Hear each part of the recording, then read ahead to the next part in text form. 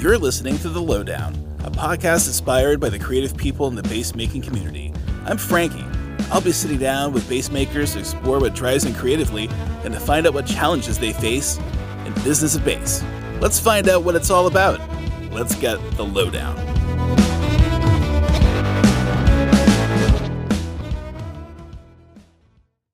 Hey, welcome to The Lowdown. As usual, Eric and I are here, and today we're super stoked. We've got Tim Seisser of Lowdown Bass Guitars, which no relation to the Lowdown podcast, but hey, you know, only today. That's right. Well, super pleased to have you, man. Thanks for coming on. Of course, my pleasure. I was stoked to see that you guys were doing this and to be asked to be a part of it. So thank you. So now, Tim, where are you from? I was born in Elgin, Illinois. I was raised in Arlington Heights, so northwest suburbs of Chicago. Yeah. And I've lived in Chicago now for about 15 years. I call myself a Chicagoan. It used to be kind of dicey because you go to different places and people say, I'm from Chicago. And people go, oh, what part? And you say Arlington Heights. And they're like, shut the hell up. You're not from Chicago. But now I feel like I can claim it, like I'm a property owner. I'm a business owner in the city. My wife's a business owner in the city. So it's just like, yeah, Chicago. How'd you get your start making basses? Like, what made you think one day, like, geez, I think I want to make basses? I think it's always kind of been there. I was always very hands-on. I would always change my own strings. I kind of figured out how to do some very basic setup stuff early on, just with a little bit of resources that were available then, which was a lot of Bass Player magazine and just kind of videos, like instructional videos. Sometimes people would kind of delve into that kind of stuff. So I would piece together a little bit there. And then as I was starting to make a go of it as a musician without any other job, I was like, what else can I do to kind of scrap up some extra dollars here and there, especially in the winter, because everything stops here in the winter. It's just kind of like the scene just disappears. So I was like, well, I'll do some repair work. And then I started doing just a few little things. I tried to epoxy a fretless that I had and it was impossible. It was a disaster.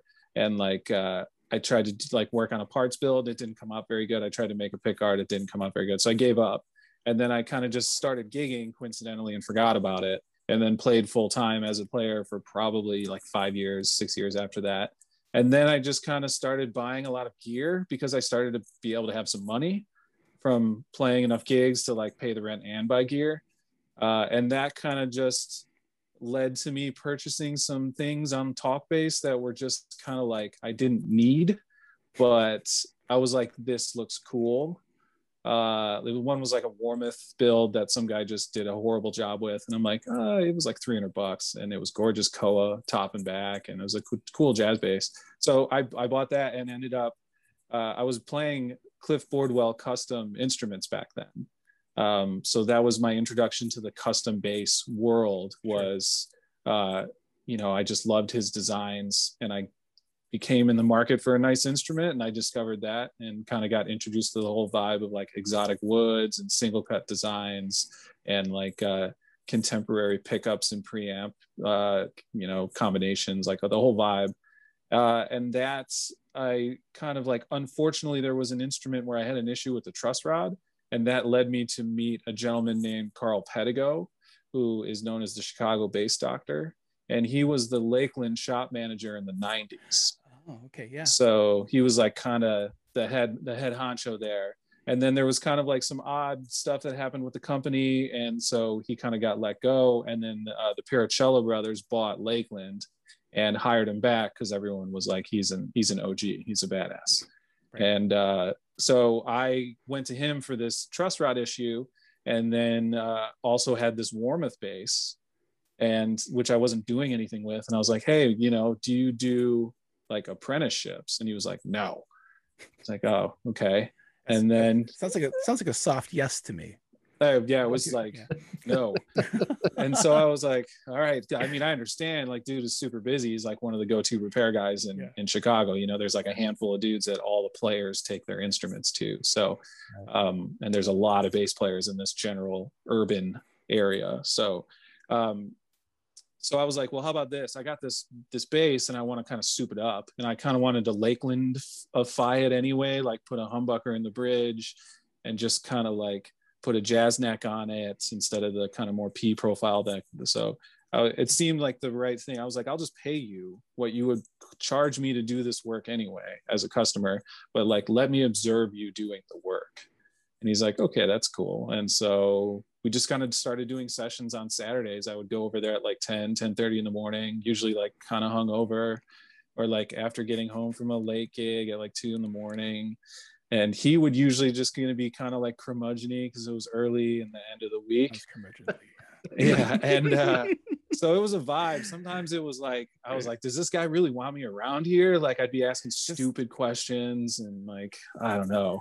How old were you when you were doing that? I was like 30. It was kind of like I started to get a little burnt out on the music industry because I was hustling super hard, playing like 200 plus gigs a year, and trying to get on to the next level, kind of like touring syndicate stuff in my late 20s. And then I got married, and then I just kind of got burnt out. I was playing a lot of weddings. I was playing a lot of corporate events, and I was just kind of like my artistic soul was sucked out. But Carl was also a very sympathetic person in that regard because he's a musician, but chose that path as a profession. And he's into all sorts of like weird, cool music and very like non-traditional stuff. And he's a guitar player primarily, but he's like the guy for like fret leveling in Chicago on basses. So he's kind of an enigma. In his own right. So we kind of, I kind of like, he was a bit of my shoulder to cry on too, because I was just like, I don't want to be a musician anymore. I want to do something else. And he was kind of like, at times was like, I don't know if you really want to do this because you're a really good musician. Are you sure about it? But he would also kind of be like, yeah, the music business is shitty. It sucks. Like, you know, it's rough on people who are artistically extremely gifted, but don't have the business sense together and just get lost in the shuffle. So that was kind of what, I mean, eventually it was just like the whole thing evolved. He went from showing me how to carve a nut to how to do fret leveling, to how to route a bigger pickup cavity, to how to, you know, drill tuner holes, like all the kind of just what essentially ends up being like the back end work of building an instrument. That was like my whole first year or 2 years with Carl. And then like pretty much what happened was I was playing these Boardwells. I had one with a low B and I had one with a high C. I was playing fives, and I loved both these instruments, but I couldn't stand not having a low B, and then I couldn't stand not having the high C. So I was like, I need a six. Like it was just where I was going musically. I need a 6-string bass. And so I started speccing them out with like Cliff, and started looking at maybe doing like a hybrid situation with like a Conklin neck, or I'm sorry, yeah, Carvin neck, and like a slab body that I did, or, you know, just some sort of hybrid thing to save money. And nobody had the spec I wanted really, other than fully custom, and all that stuff was looking like $3,000, $4,000, $5,000. And so I was like, if I'm going to spend that money, I'm just going to spend it on wood and pickups and hardware. And that's kind of how I discovered Best Bass Gear, was when it came time to order pots and capacitors and heat shrink and you know, strap buttons and 9-volt battery boxes and just like all of the stuff. All of the stuff. That's right. Yeah. And yeah, I bought enough. I was there this afternoon. I have an exceptional lumberyard in Des Plaines. It's called Owl Hardwood. And the first time I went in there, Carl told me to go, because I was like, listen, man, I'm going to do this. I'm going to build a bass. I want to build a 6 for myself to play. And, you know, so I go to Owl, and he'd always show me his finds from there. He'd be like, check out this bird's eye I got at Owl. You know, like, look at this board. Isn't this insane? And he was like, it was like in the back of a stack, and it was only like $50. And so, yeah, I went, and I was just like, what the hell is this place? Everything's just like says like 5/4 and has a price next to it. And all the wood names are abbreviated, and there's just stacks of boards. Yeah. So there's a guy that works there. I'm embarrassed I don't know his last name, but his name is Kurt, and he's actually a luthier. And he just happened to bump into me when I was walking around aimlessly, and was like, what are you trying to build? I was like, a guitar. And he's like, oh, and then that was it. I was in there for like 2 hours with him, and he just took me up and down the stacks and was like, I've used this before. This is cool. this you could try, but if you're going to make a neck out of it, you got to be careful how hard you dig in, like, and just kind of showed me the ropes. And I left with way too much wood, and one six string for myself turned into 6 bases. And that was the beginning of the end, as it were. So like most of us, you became a builder just to justify your wood hoarding addiction. Kind of so like I was thinking about that when I was walking in there today, because I always just like look for cool little pieces. Like they have a lot of like kind of like I think from just the milling process and what they sell the most of, they have a lot of cool like 1/4-inch cutoffs a lot. Yeah. And so you can find some really cool stuff for like tops or fingerboards, but it's a total crapshoot because that stuff isn't always milled up to where it's available. Like sometimes they'll have like flamed ebony, and there'll be like 30 boards, 30 1/4-inch boards that are exact fingerboard size sitting in a box. And the next time you go there a couple weeks later, it's all gone because someone found out and came in and bought it up. Oh, naturally. Yeah. Yeah. I was just kind of thinking how cool it is that you basically turned what was started as an unfortunate truss rod situation into basically befriending this kind of guitar guru guy, curmudgeon, who basically took a shine to you because you have a good personality and apparently have some perseverance too, and just kind of like showed you everything. I think that's so cool. Yeah. It got to the point where I kind of felt like I was annoying him a little bit. It's a because generational thing. That's all it is. I mean, when you start talking about like making stuff from scratch, like you're getting into some pretty, like you need some machinery, and Lakeland has all that stuff in the basement. And I was kind of like, can you help me cut these strips and laminate this neck, please? And so those sessions kind of like, I mean, that stuff's a lot more work, and it was super dangerous for me as someone who's never used those tools before. So he had to do it. That's the only way I observed, and he coached me, but I never for liability reasons, if nothing else, I never was like using that machinery. But that was a big challenge because after the first batch, one of the hardest things for me, and this is why I don't think I am like a wood storage person, is I didn't have the space to store stuff.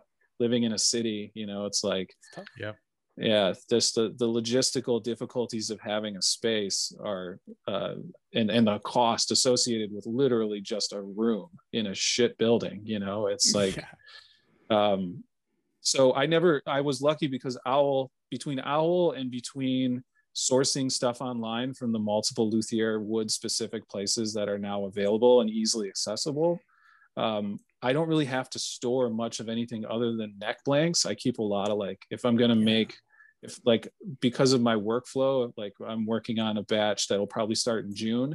I probably will start tackling the necks in earnest as far as like ripping wood away and starting to change the shape like later in the fall. So I try to get everything in the shop acclimating by like the spring, at least, if not a year ahead or so. Yeah. And they're doing, I mean, the lumberyard they're great. So I know they do a good job of taking care of their stuff.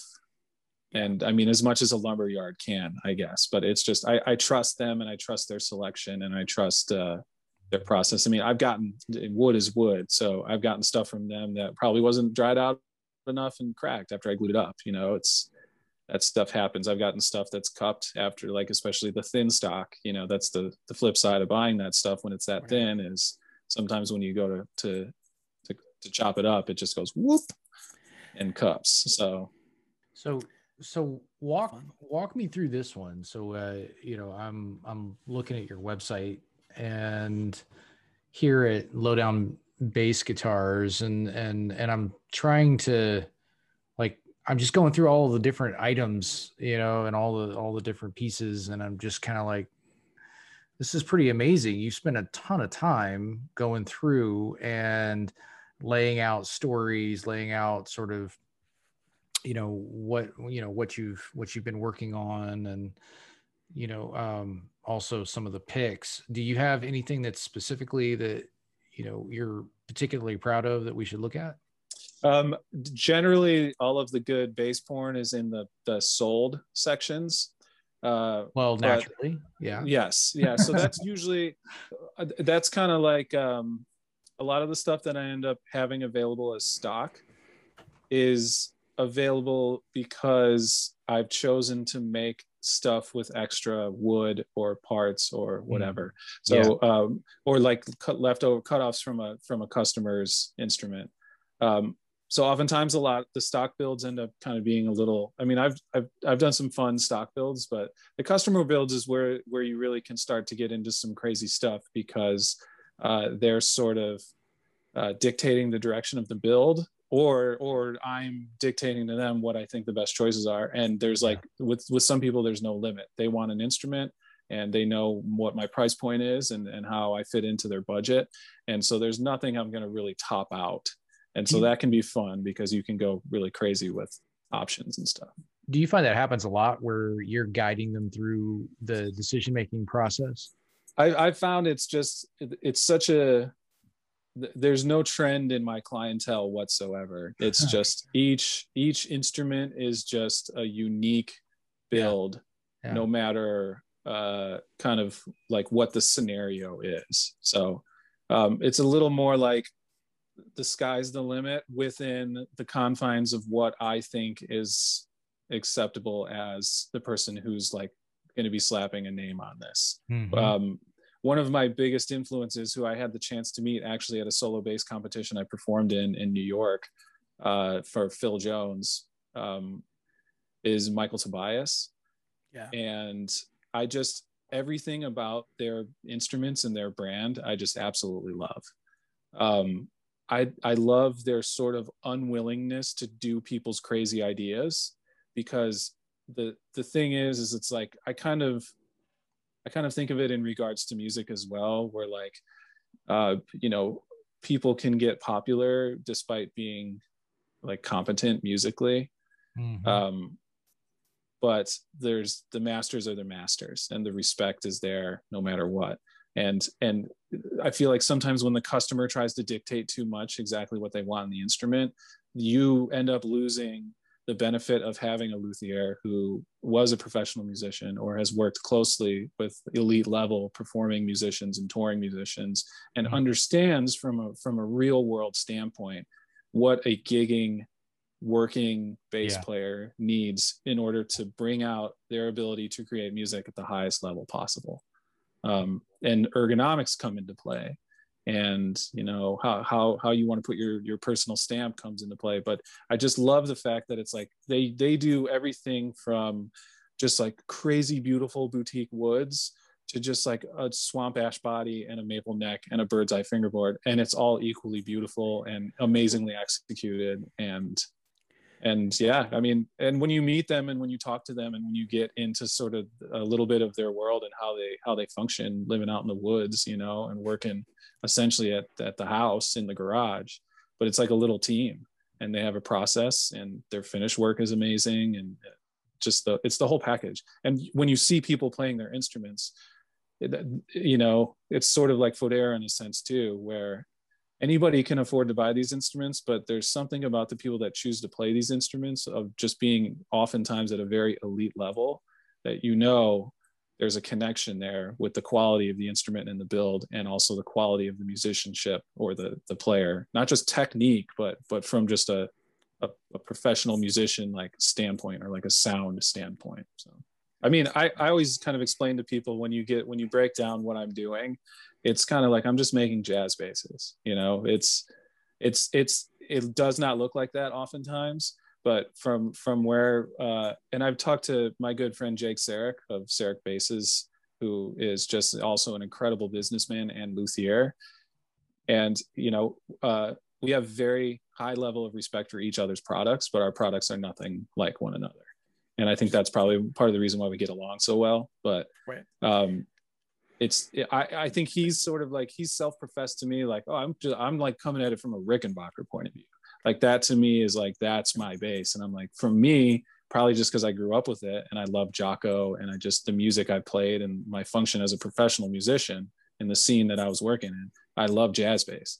So that to me is like the optimal instrument, is essentially is like a jazz bass. And also because I apprenticed with Lakeland, there's a very definitely that's a very tangible print on my style as well and how I approach my builds. So I've always sort of been of the mind of trying to marry like my love of exotic woods and the beauty of nature and being able to use it in a way that just complements your design. And also like it not being a sterile, scooped, dead, heavy 35-inch long, you know, kind of like impossible to play thing. Or, you know, the horn comes out to the 15th fret and it just wants to go derp every time you put it on your lap, you know? So it was always kind of like trying to find a happy marriage of the stuff that I liked as a consumer of instruments, and also so like as a someone who was using these instruments as a tool in order to make a living regularly. So yeah, I mean, like this bass particularly, like it looks like it'd be very well balanced. I mean, just to me, looking at it from a, you know, design perspective, it looks like something you would just put on. It would just stay put where it's supposed to be. And yeah, if you flip through, there's like a sequence of photos following this. If you just flip through the thumbnails following this, you'll see this bass is representative of another sort of policy of mine as a business owner, which is like I try to waste as little bit as possible. So a lot of times in the early days of the business, my overhead was so low, I was trying to make stock to sell to sort of like boost I mean, nobody's going to buy instruments from someone who's only built 3 instruments. And there's no proof that they've built instruments online. And there's no testimonials from people that have played these instruments to be like, they're actually cool. But I just, I would take a lot of times with just how that works out with the lumberyard, I'd get enough to make a book match body blank, and there'd be a little piece left over that on its own wasn't wide enough to build a body with. It needed a mate to book match with, but I ran out of that wood. So what I would do is I would take the 3/4 inch cutoff wood from my neck blanks and then just side stripe onto the side. So what essentially would be garbage wood then becomes repurposed, and then that blank would sort of go through the thickness sander, and then from there it would be a body blank, which eventually, I mean, all that wood would just be like cutoff wood. But it looks wicked cool though, because you know when you have the contouring on the side of the instrument, and you can see where the contrasting, you know, wood kind of comes through. In a way, it's kind of like, it reminds me like a little bit like a Carl Thompson kind of thing. Absolutely. But also I think of like Rickenbacker headstocks, where you have like in the maple going through the center, and you have the walnut wings, that sort of thing. You know, but it's like you're taking that and like kind of, you know, but doing a very different thing with it, where it's cool in that something that it seems like it's born out of conservation actually ends up looking incredibly artistic and intentional, you know, which is really, really cool, you know. Yeah, one of the first instruments I sort of took that approach on was when I kind of decided to make it a business and really start to push the fact that I was building these instruments. I had a lot of cool opportunities very early on, completely unintentionally, probably just solely based on the fact that I was a working musician and I had a network of other bass players with very easy access to. But also I was trying to be proactive from like a networking point of view from other people in the city that were doing these sort of things, and how I could work with them to do little mini showcases or like do shows together and split the cost of a booth, or what, you know, whatever, just any way to kind of to expand the brand. So I ended up hitting up Michael Arnapol of MAS Soundworks, who builds speaker cabinets and was building all these crazy designs. And he ended up taking one of my instruments to Summer NAMM just because he liked what I was doing. So I was like, yeah, if you want to take him and set him up in the booth. He took a fretless 5 and then a fretted 5. And he came back and he was like, man, like there was a lot of good feedback about your instruments. And I was like, oh, cool. So then we actually ended up going out to Winter NAMM together, 6 months later. And one of the instruments where I had done that sort of conservation approach of like laminating all sorts of stuff and kind of doing what they call cat eyes, where you do like veneers and layers going out, that kind of at the butt end of the instrument, then with all the contouring and like a window.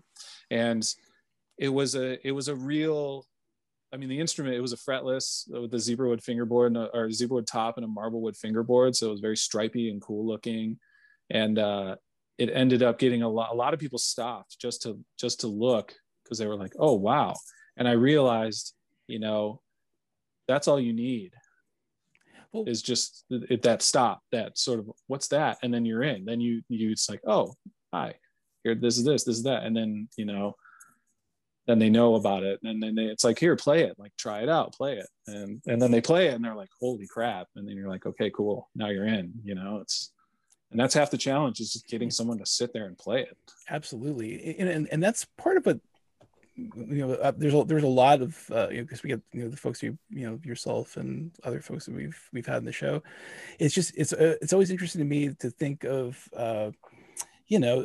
You'd almost think that like everything's been done, but then you can always find something that is going to just, you know, make your thing stand out as different, you know, even if it's something that you might not think is that incredible, you know, to start with. But some, you know, again stopping people in their tracks as they just like see like, what the hell am I looking at there, you know. It's just really cool. Yeah, I mean, it's a very competitive market for sure. Yep. It's unfortunately for guys like me, people like Seisser are setting the bar so low from a pricing standpoint for what it is that they offer. And I do a lot of repair work, and I have a really good network of professional bass players that bring their instruments to me. So I've seen a lot of Seissers, and I can totally respect why people choose them and the build quality for, like, as far as the wood quality and stuff of what they're doing. But it makes it very difficult from someone who's trying to sell an instrument in the, like, I want to be able to afford to eat food range. Right. Right. You know, and compete with guys who are like, well, for like $700, I can get this Seisser on Musician's Friend or from CME or whatever.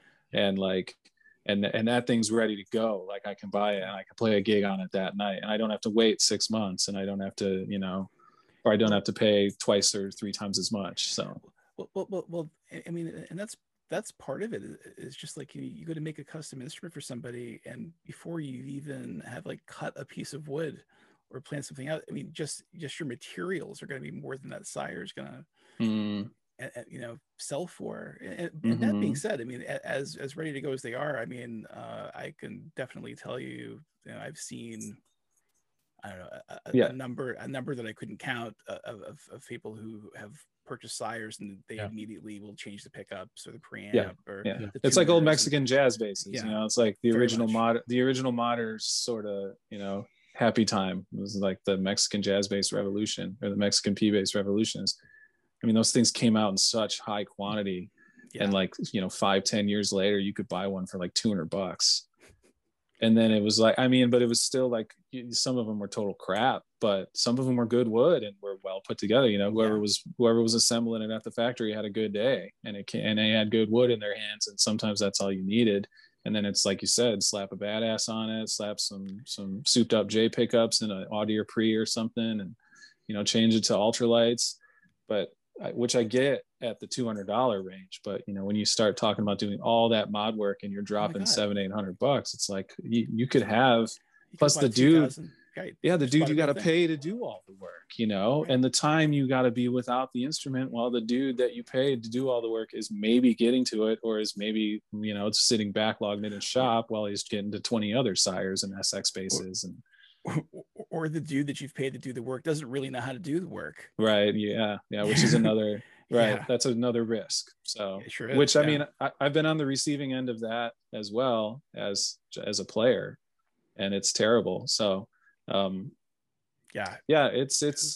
it's a difficult, it's also like you have that. And then on the other end, you have people selling instruments, you know, in the $8,000 to $12,000 range. And just because of the mystique of the brand and the instrument, it's just like they're flying off the shelves.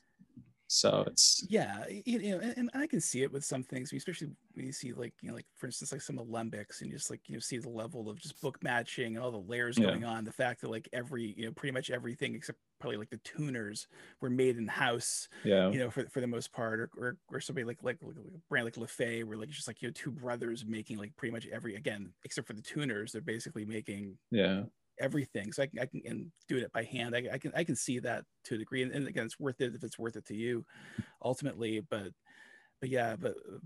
definitely on that other end of the spectrum, it's so hard to compete with with something is actually serviceable and is in that $500 to $700 range, and that's tough, especially if the customer doesn't really see the value and getting something more than that, I guess.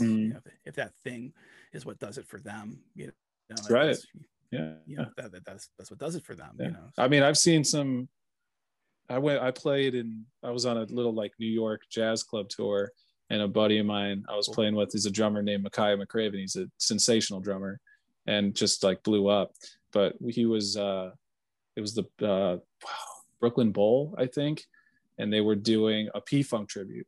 And I forget the bass player's name. He teaches at Berkeley. He's a serious dude. He was playing like this Black Squire like piece of crap, and he sounded so freaking good. So it was insane. Like the funk coming off the stage that night, and like the sounds coming out of his amplifier, I was just like, holy crap.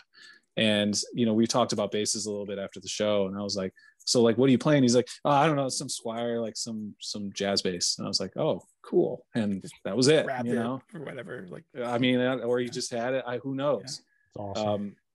But that's another part of doing this from the performer / luthier double chair is like some of the priorities.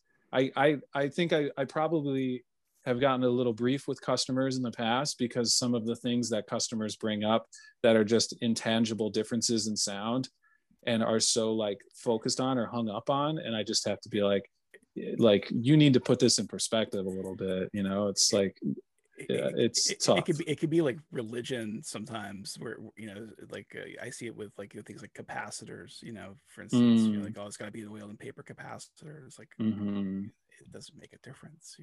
I mean, it's wild. It is wild. Yeah, it's cool. I mean, it's sorry, go ahead. No, go ahead. I just have one question. I always try to, my go-to.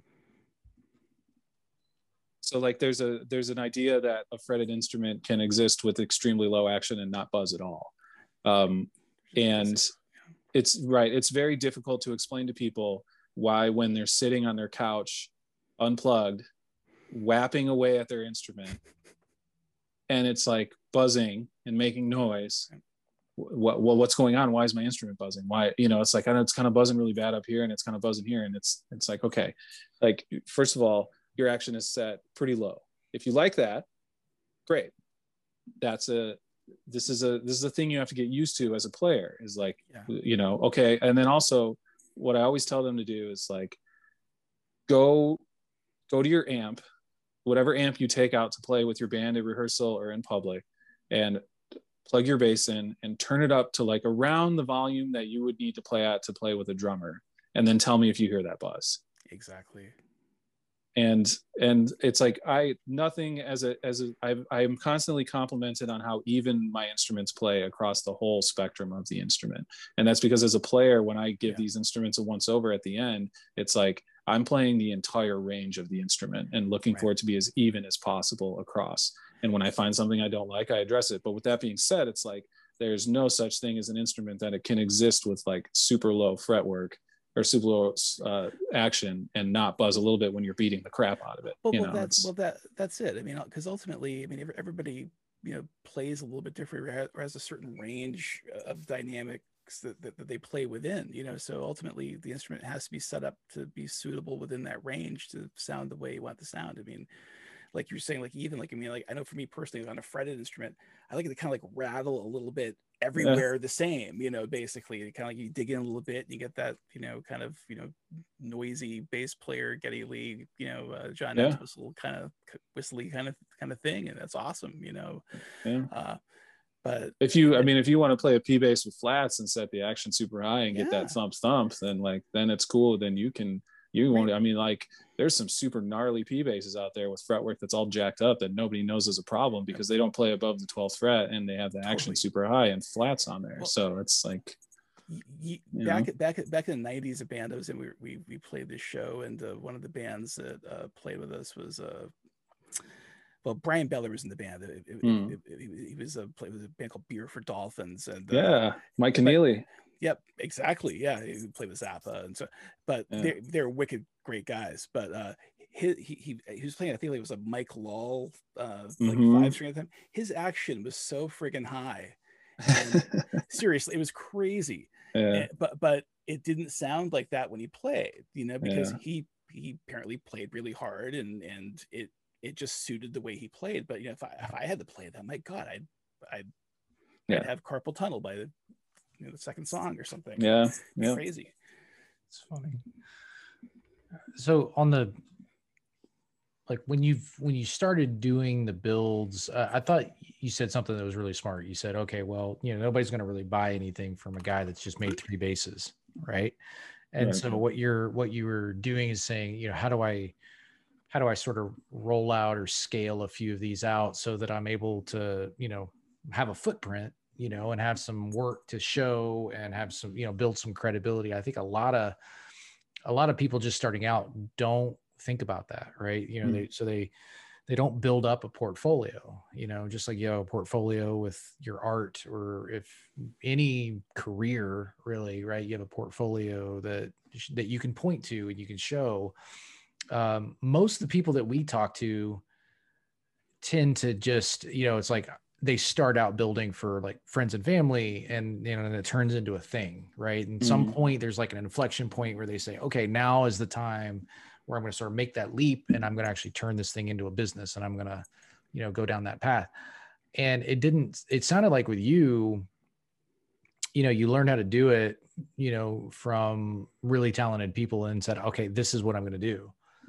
You know, there wasn't like, it didn't seem like anyway from your story that there was a long period in between the time where you could like technically carry it out, right, and make a product that people could be really excited about, and then actually going and making the leap. So from a sort of a business perspective, I mean, how is that working? Like, did you go and like did you go and like make a corporation, and did you go down that whole path like right out of the gate, or did you like as a small business owner, or how did that go? Like, how did you go through that? I sort of started off in a sense doing it for friends and family, but that was before I kind of developed the brand. And so to me, from the get-go, because of my experience with knowing other friends of mine who have started their own businesses, like how much they just pushed on PR and branding, and how that is essentially what will make or break your business. And so because of like my respect for those people's kind of like knowledge that they passed on to me in that regards, whether it was on purpose or not, I kind of went into it being like, I'm going to just drill this brand right away. And so I just started doing parts builds and advertising them as Lowdown, you know. And it's like, at first it was just me buying stuff online and cobbling it together, because if I screwed it up, I was only out like $100, right? And B, if it came out really well, I could slap sand the headstock, you know, sand whatever was on it, slap a decal on it and be like, look, it's a Lowdown bass. And I think it was also helpful that I was still performing enough to where people around town were starting to see me show up to gigs with these crazy instruments, and were being like, dude, what the hell are you playing? And so then it was like, oh, I made this. And they'd be like, wow, okay, so do you have others? Like, can I check it out? And so it was, because I was a player, it was, I had a network already. it sort of spread pretty easily from a branding sense, because I was insistent upon it, and I was able to get instruments into people's hands pretty early on who were also playing them around town, and other people were seeing them play them and be like, oh, is that one of Tim's basses? Oh, cool. Yeah, it's a Lowdown. And so, yeah, I mean, I went into it foolishly thinking that it could be like a very successful business within the first year or two. And, and it's a very, very, very labor intensive process. And sort of, so coming face to face with that, and the man hours and the labor versus the money that I was able to charge for them early on, almost made me stop doing it multiple times, because I was just like, this is so stupid. Like, I am killing myself in this little room, you know, pulling 6 to 8 hour days down there every day almost, and then going and playing 4 or 5 hour gigs afterwards. And just like, why am I doing this? And like, I had some not amazing experiences early on with customers, but you know, enough positive things happened in the early first couple of years that I decided to keep going and keep funneling my own personal money into it in order to keep it surviving in the early years. So I did not get incorporated till my plan was to do it in 2020. And then it just everything just kind of pooped out. And so I did this year, I did get incorporated in 2020, but it was a weird year. This year was really this is my first year of kind of like being a proper, everything is like, you know, going through the LLC business. So whereas before I was sort of just rolling it into my self-employed musician umbrella. Right. So early on, you were putting your own cash in for the raw material, right? And then you were putting your, you know, massive amount of your own time, right, to be able to complete the product. And then, you know, and then you would just sort of recycle that. Is that how that would work? Yeah, essentially, like the first batch, I just did a huge Nordstrand order, and I did like a huge hip shot order. And then whatever kind of wood and hardware or electronics were left over. I would also do a lot of just like, I would do some builds for myself, and I would source those parts, you know, just like on Talkbase in the used section, or I'd find stuff where it was pretty much in brand new shape, or was in brand new shape, and it cost a little less. I was just sort of cobbling together stuff here and there and making as many instruments as I could out of it. And what would essentially happen is I would sell those instruments, recoup the initial investment, but then just direct that recoup back into buying hardware and buying pickups and buying wood for the next. And then, you know, the pot after each sort of round of instruments sold would get a little bigger and a little bigger and a little bigger until it was pretty much a self-sustaining business. I still don't really want to add up the total man. People are often like, how long does it take to build a bass? And I'm like, well, first of all, I've never built one. I've never just like started the process and been like, I'm going to make one neck and one body. You know, it's always in a batch. And it's impossible to really break down how much, I mean, I know people that have done it, and it's a fun sort of like challenge as a business person, but like each instrument is so insanely different and so unique that there's the hours, there's no general way to be like, oh, I'm just going to charge hourly for this instrument.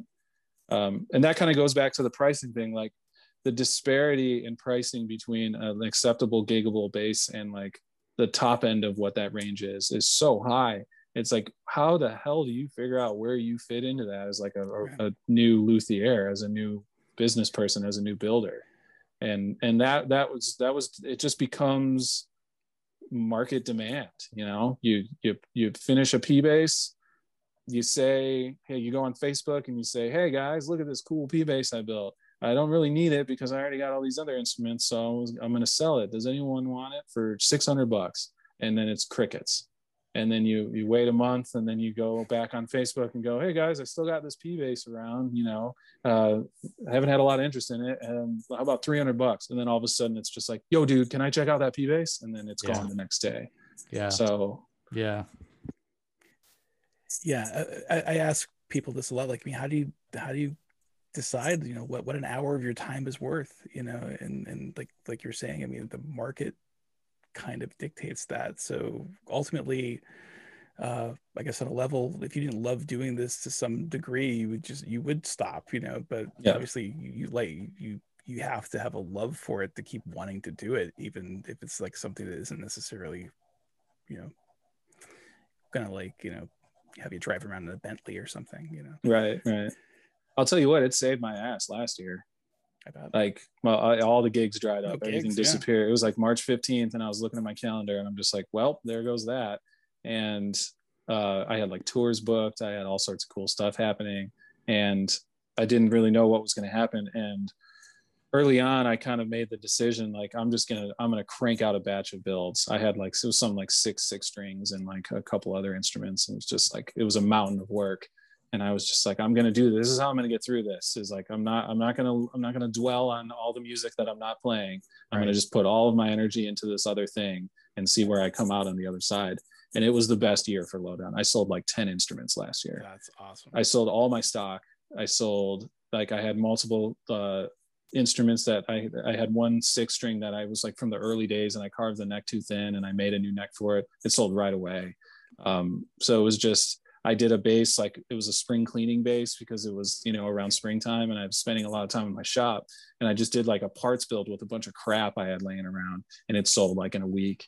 And it was, I was like, oh, like $350, $400. I don't know. It was just like random tuners and a bridge and a P bass neck that was just laying around. And just like, why do I have this? Yeah. Like, why do I have this? And so I just like I had the time, the time was not there in 2019 because I was still playing music a lot. So time management was a thing. And when all of a sudden there was nothing else there, I was like, wow, I can really make a lot of progress. Like if I really wanted to only do this for my living, I would definitely make more money. I would probably do way more damage to myself, like physically, because I would just do it so hardcore. I would just go full into it. But I love music so much. I love performing so much. And I did get burned out on the professional musician lifestyle, and building gave me a boat to sort of get into, like a lifeboat to get into and sort of sail the seas for a little bit and like reflect on what's important musically to me.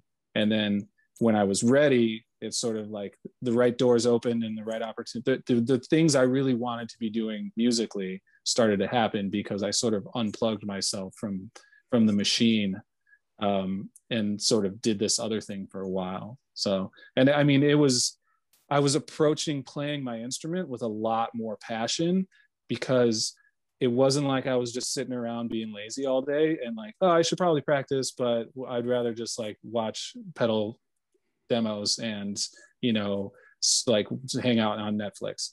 It was like I was trapped in this other place where like I was listening to music all the time while working, but I could not be playing my instrument. And I had all these, like, I had customers waiting, and I had all these demands. So when it would be time to like, go clean off the dust and put on the suit and go to the gig, I was going to the gig so excited about playing my bass. Yeah. Because I wasn't doing it ever. I wasn't in a dark place of not doing it where I was wallowing in like how horrible my musical life was.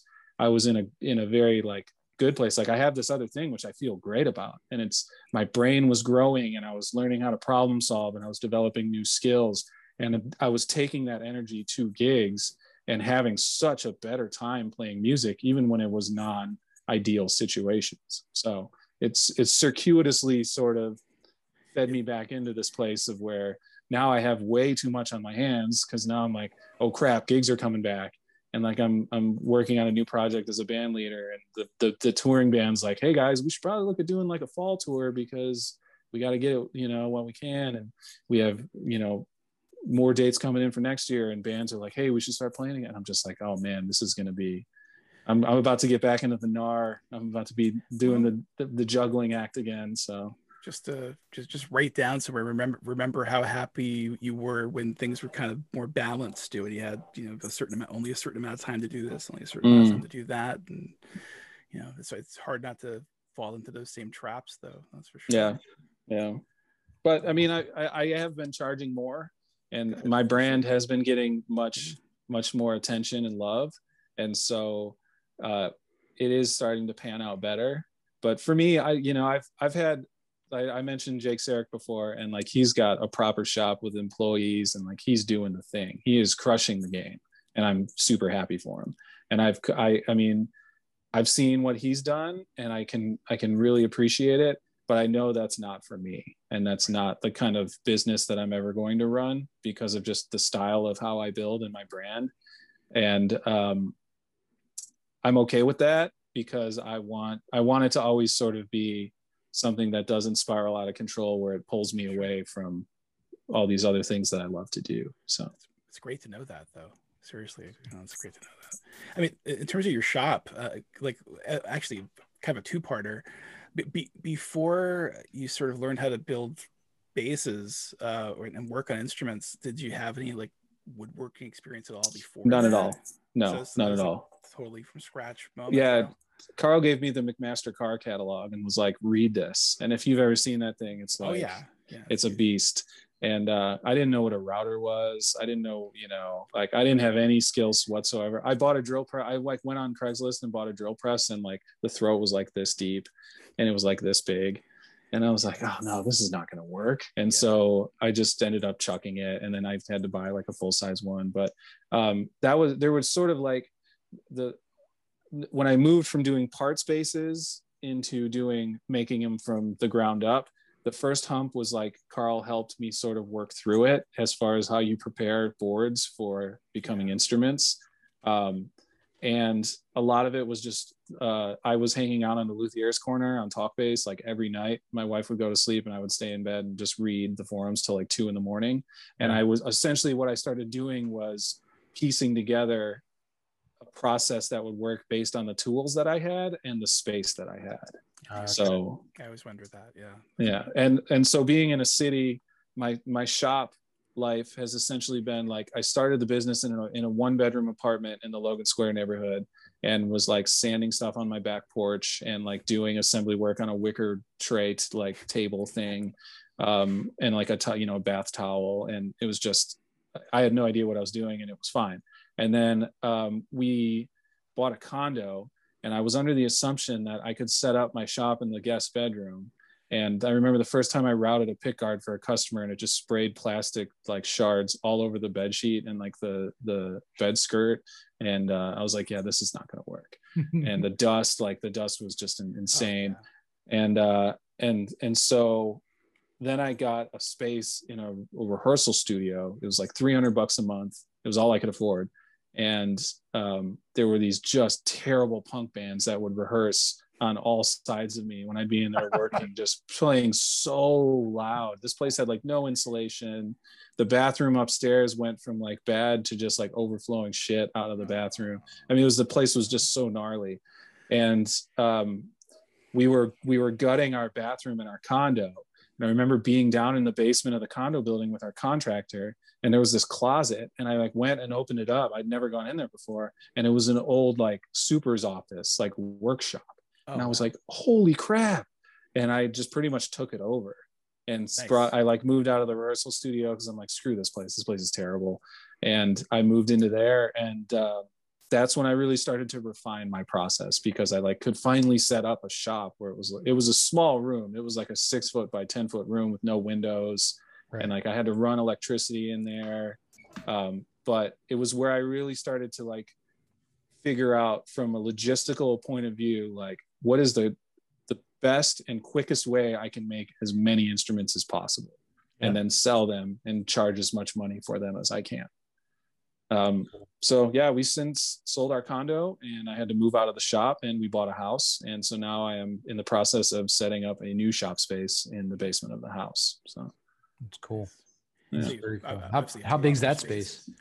I have not measured it yet, but it is bigger. It is substantially bigger. It's not huge. But like I said, I don't really store a lot of lumber because I have access to a lumber yard where I can pretty much just get whatever I need when I need it. I had a guy tell me once, I was trying to order some bird's eye maple for a custom build. And he said, he's like, here, I can send you these billets and you can just cut them down. And I was like, well, I don't have a bandsaw. And he's like, what? How can you be a luthier and not have a bandsaw? Like, that is the single most important thing you can have in your shop. And I wanted to send him my page and be like, hey, like, check it out. I don't have a bandsaw. Look at these instruments. Like, I'm out here doing the thing with the stuff that I got. So can you sell me the bird's eye and the dimensions I need or not? It's, yeah. There's so many ways to do every part of the process of building an instrument. It's like, I mean, the only thing there's zero substitute for is sanding. And it is the one thing that going into this, I did not give the full weight of consideration. So much sanding. Yeah. And therefore, if you own a shop, so much sand control and dust control, especially when that shop is in the place where you live. So I guess, just to sort of wrap things up then, I mean, one of the things that we talk to everybody about is just, the number of people that sort of inspire you and, sort of come alongside you and have sort of invested in you, and you've named, I don't know, I sort of lost count, actually. It was like 11 or 12 people or something like that. And, it's amazing to me, like, it never fails that, anybody we've ever anyway had on the show, but anybody successful in general has sort of had their tribe, of people that have, like, again, just sort of invested in them over the years. So it's really cool just to be able to sort of see how that's happened, with you. And, I can just tell, like, I can see it in your face. It's like, you're appreciative of, all of that and like, the time and, effort and money and, that people have put into you, right? So that you can turn around and do what you love, and then, sort of do the same for other people too. So it's pretty cool. Yeah. I have great customers. I have a lot of repeat customers, which is all you can ask for in a business like this. It's like, those are the best kind of customers, because they're really kind of like going in to support you, because there are a lot of people that could build instruments for them for, a comparable price point. So it's really great to have customers who support your brand and who like your instruments. And for me, selfishly, I always have sweet instruments on hand, and it's amazing to just, as a player, to just kind of always have cool stuff around, and to be able to share that with other musicians. And I mean, I kind of like, I get it now a little bit more from the luthier's point of view of just like how good it feels to see someone playing an instrument that you made by hand, and all that time and energy that went into making it for someone, and seeing them play it, whether it be online in the last year or so, posting videos, or whether it be in person playing it and sharing that music with other people in person. But it is a really, really gratifying feeling. Yeah, that's awesome. And to have people buy your instruments on the secondhand market, which is a fairly new thing for me, and to have people who the bass wasn't even built for pick it up and just be like, this is an incredible instrument. Like, I didn't know anything about you, but like, I'm sure glad I got my hands on this instrument, and ask questions about it and want to know about it. And so that's cool too, because it sort of forces you to readjust your perception a little bit of your business, to be like, not to shortchange anyone, but to realize that the life of this instrument is not exclusively tied to this one person. And keeping that in mind when you're building, and realizing that when you enter into a partnership with an instrument and a customer, like, theoretically that partnership is for the rest of your life, because they should be able to play that instrument for the rest of their life. And so that kind of gives it some weight for me. And I think that's probably because of the kind of customers that I have, versus being just a mass production type of operation. But that's part of why I like it so much. I think, there's some charm in there. Hey, everybody. If you'd like to hear more from bass players, builders, techs, just head over to our blog at bestbassgear.com/ebass. Or if you want to hear more and listen to some of the podcasts like this one, you can just search for Best Bass Gear's The Lowdown. If you'd like to please just take 5 seconds. And if you'd like this show, if you want to support us, I just have one simple request. please just take 5 seconds and click on the like or the follow button, or leave us a 5-star rating. Just share this video or tag somebody that'd like to hear it. We just helps us to get the word out. Thank you so much. We're super excited. Frankie and I are working really hard on putting these things together and giving you lots of interviews just like this one. We just need to get some love out there in order to get this podcast surfaced, and people can find us on the various podcast channels, whatever you guys use. Super excited again. Thank you. Thanks for listening.